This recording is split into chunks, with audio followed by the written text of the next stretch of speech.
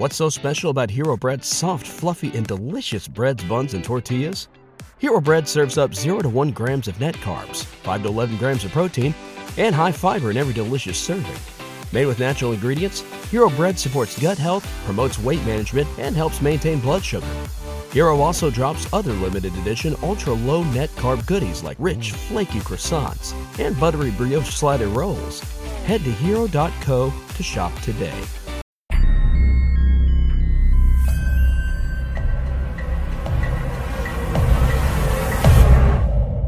Stories Philippines Podcast.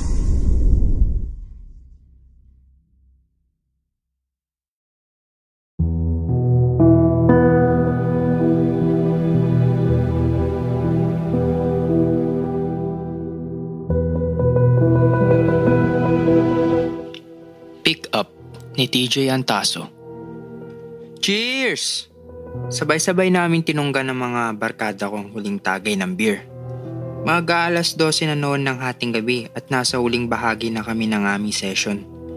Birthday noon ni Luigi at ugali na naming magkita-kita at mag-celebrate kapag ganoong may espesyal na okasyon. For the road pa pare! Gusto nyo pa ba? Alok ng celebrant na medyo gumagaralgar ng antinig. Ayoko na pare. Si Ompong. Masusuka na ako pare, tama na to. Si Jay. Tinignan ko ang mga bote na nakalapag na sa sahig. 2 bote na ng Jack and Daniels at isang case ng beer na said na lamang ang laman. Luigi, okay na to. Sob na rin ako pare. O sige. Kung okay na kayo di okay na rin ako. Ahay! Let's go! Malakas na sigaw nito. Nagkatawanan ng magbabarkada. May kalokohan talaga si Luigi. Nagulat ako nang biglang lumapit sa akin si Ompong. Pasimple nitong may ibinulong sa akin. Labas tayo pre. Huwag kang maingay sa kanila. Tumanguha ako at tanda ng pagsangayon sa kanya. Dala ko noon ang aking motor, gayon din si Ompong. Ang Babies ang pinakasikat na beer house sa aming lugar. Puntahan niyo ng mga kalalaki ang naghahanap ng good time. Lalo na yung mahilig sa mga babaeng pwedeng i-table o kaya naman ay ilabas. Depende sa inyong usapan. Malapit ito sa bundok kaya mala nature tripping din ang dating lugar. Kubo-kubo ito na hiwa-hiwalay. Privacy daw kasi ng mga parokpiano nila ang importante sa Babies. Kaya ganun ang ginawa nilang setup.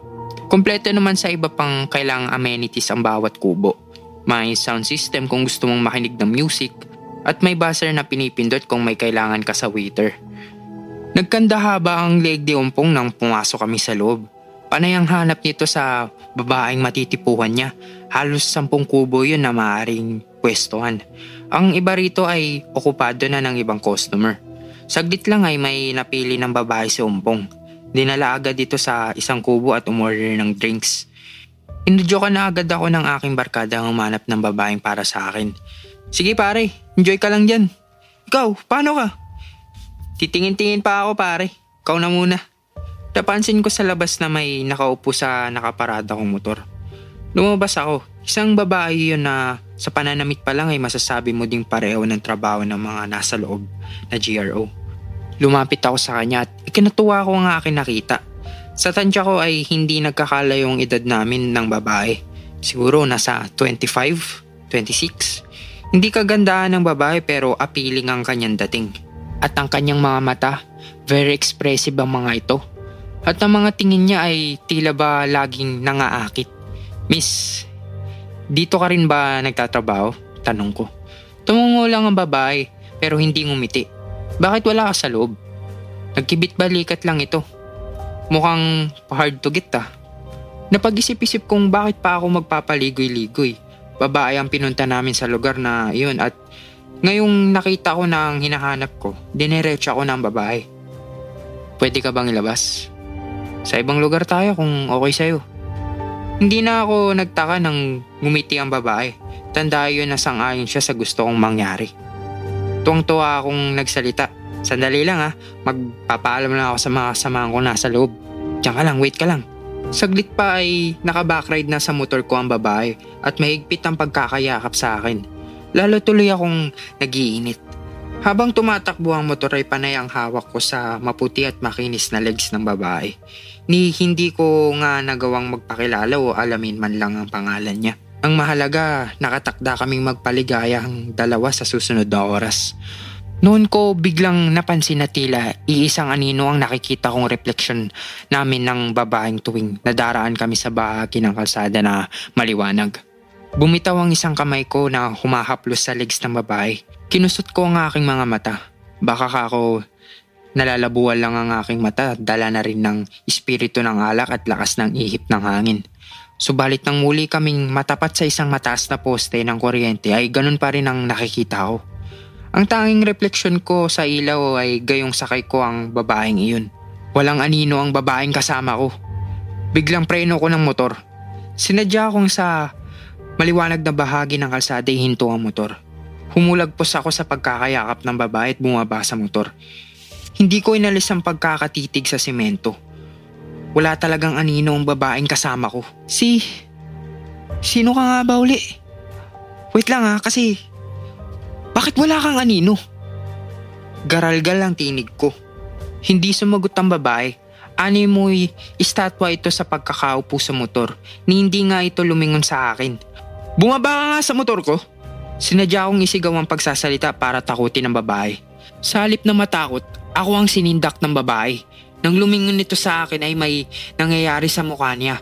Literal na dahan-dahang naglalaho sa harap ko ang magandang mukhang iyon at naging usok ito. Maging ang kanyang katawan hanggang dumako sa kanyang mga paay, dahang-dahang naging usok at naglaho sa hangin. Napatras ako at nabuwal sa takot. Gusto kong tumakbo at makalayo sa lugar na yun dulot ng matinding takot pero parang napakabigat ihakbang ng mga pako. Hindi ko maintindihan kung bakit. Sagad sa buto ang takot ko ng mga sandaling yun. Naglaho nang ang tuluyan ng babae.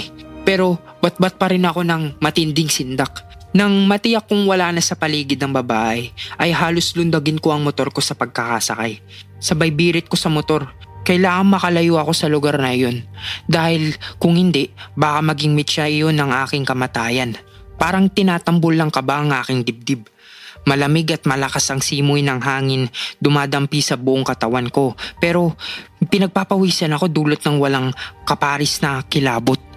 Nang muli kaming magkita ni Umpong ay ikwinento ko ang lahat ng aking nakakilabot na karanasan ng gabing yun. Pero sa halip na maniwala sa akin ay pinagtawanan pa niya ako at pilit na tinukso dahil nakakatsyempo daw ako ng game na babae.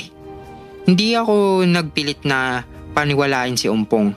Dahil maging ako nalilito pa rin kung ano o sino ba ang babaeng nagbigay sa akin ng mula sa hukay na karanasan.